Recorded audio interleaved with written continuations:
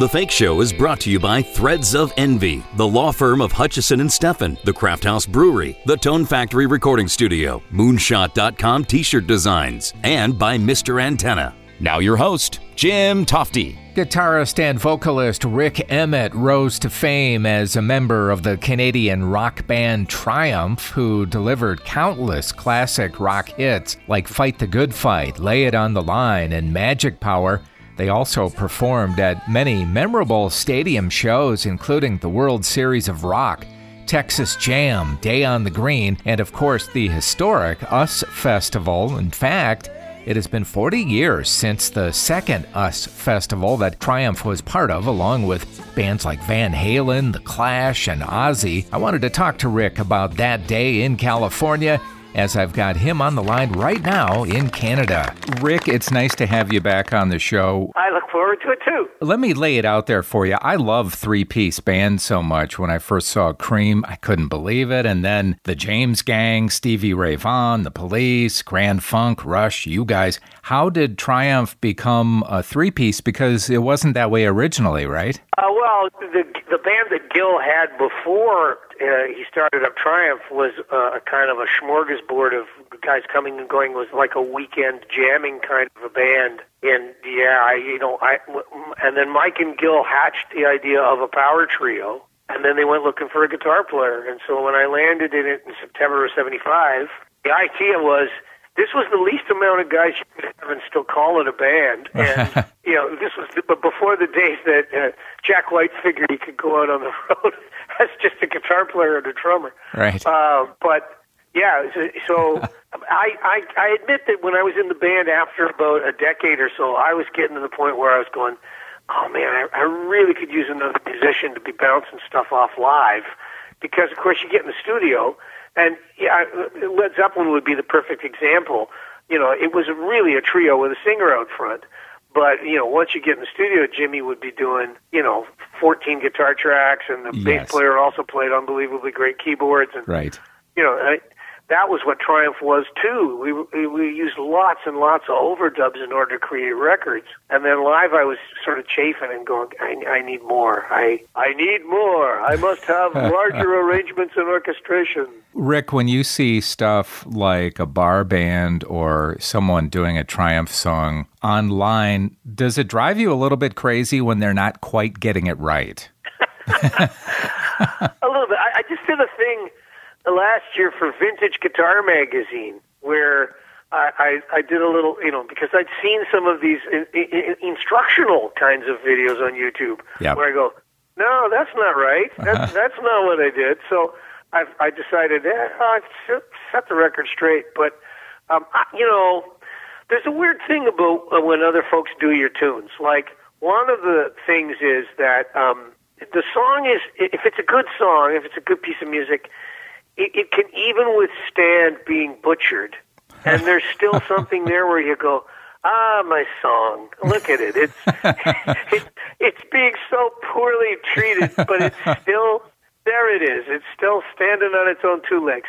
The other part of it is, there are just so many, I think the digital age has brought us a proliferation of talented people that can do amazing things, and you get access to it that you never had it before. Yeah. So you get to see these things where, like, a guitar player who's playing my guitar pieces so much better than I could, or somebody singing something and they're just killing it. They're just doing an and you go, okay, this is, wow, what a lucky life I've had that I made music, but then here's the music. It's growing new legs. It's going in ways that I never imagined that it could. Certainly never imagined I could take it there. Somebody else is taking it someplace I can't. And I've seen guys like, Leonard Cohen talk about all of the different versions of Hallelujah, and going, look, I just feel blessed.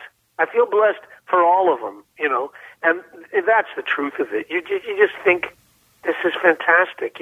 Music is this gift that just keeps on giving. That short, beautiful intro to Lay It on the Line, the only way I've ever been able to describe it is it's just sparkling, and you know something great is going to follow. How did you work that out? Okay, so I had one of my favorite chords on guitar is an A minor 9 chord. You only need 2 fingers to play it at the 5th fret.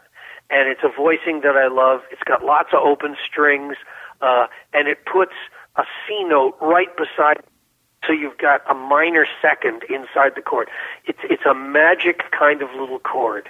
And then when we were in the studio and I was playing that voicing, but I had a 12-string electric guitar, and I was thinking, if I put the voicing up the neck somehow.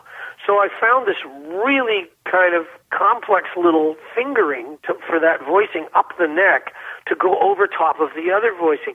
So it's actually 2 guitars that are doing that dance underneath. Yeah. And that's the bedrock for just pretty straightforward, the da-dee-da-da-dee-da-dum. That's all just a scale. That's all straightforward kind of, lettuce around the fact that there's this just little toggling chord change. That's an A minor 9 to a D13, but it's like, and of course those aren't really rock and roll chords, Like when I say that, I think probably 90% of guitar players would go like, "Hey, what are you talking about, man?" Well, and I kind of have always heard a little bit of Pat Metheny in your playing. Well, thank you. He is an influence. Pat lives in a place way above my head, and I admit that right from the get-go. There's things that he does and writes and plays and performs.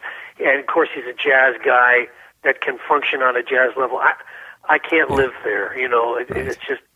But I do love him and respect him so much. I sometimes get asked, "Hey, Rick, of all the guitar players on the planet Earth, who would you love to jam with the most?" And because folks know that, Pat Metheny is one of my heroes, they go, "What about Pat? Would you love to play with Pat?" And I go, "No, I would not." I would be crapping my pants. There's no way I would ever want to, touch a guitar in the presence of Pat Metheny. I couldn't do it, Very humble thing to say. By the way, for all who don't know, it's the 40th anniversary of the second US Festival, which was famous for many things, but not the least of which was Triumph's unbelievable performance on the Heavy Metal Day, which, as I recall, was a Sunday. What do you remember about that day and maybe some of the other bands? I remember flying in a helicopter, which I'd never done to get to a gig before. I remember, looking out over a sea of anywhere from 250 to 400,000 people, depending on who's making the estimate. I mean, I remember thinking, look, it's the middle of the afternoon. You only have to do a 60-minute show. Right. Don't worry. Don't just have fun. Just play the songs. Just do what you can do. Like, just be yourself. Don't let the moment overwhelm you. Just try to be in the moment. So all of that sort of Zen-like kind of stuff, but it was weird. I mean, it was surreal. And you talk about the band surrounding me. In the back of my mind, I'm thinking, Eddie Van Halen's getting up here later. Eddie Van Halen's going to be on this stage. And I'm going, oh, yeah, okay, oh, Jesus.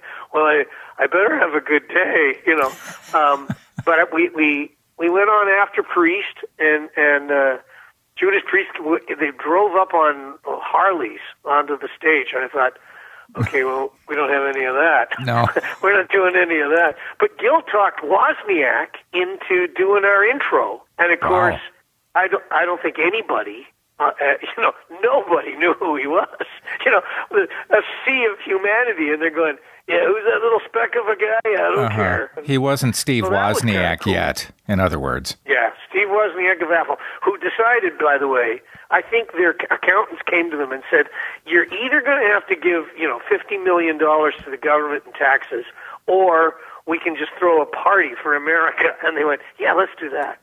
And so the US Festival thing sort of became them just burning their money in a really, kind of cool way.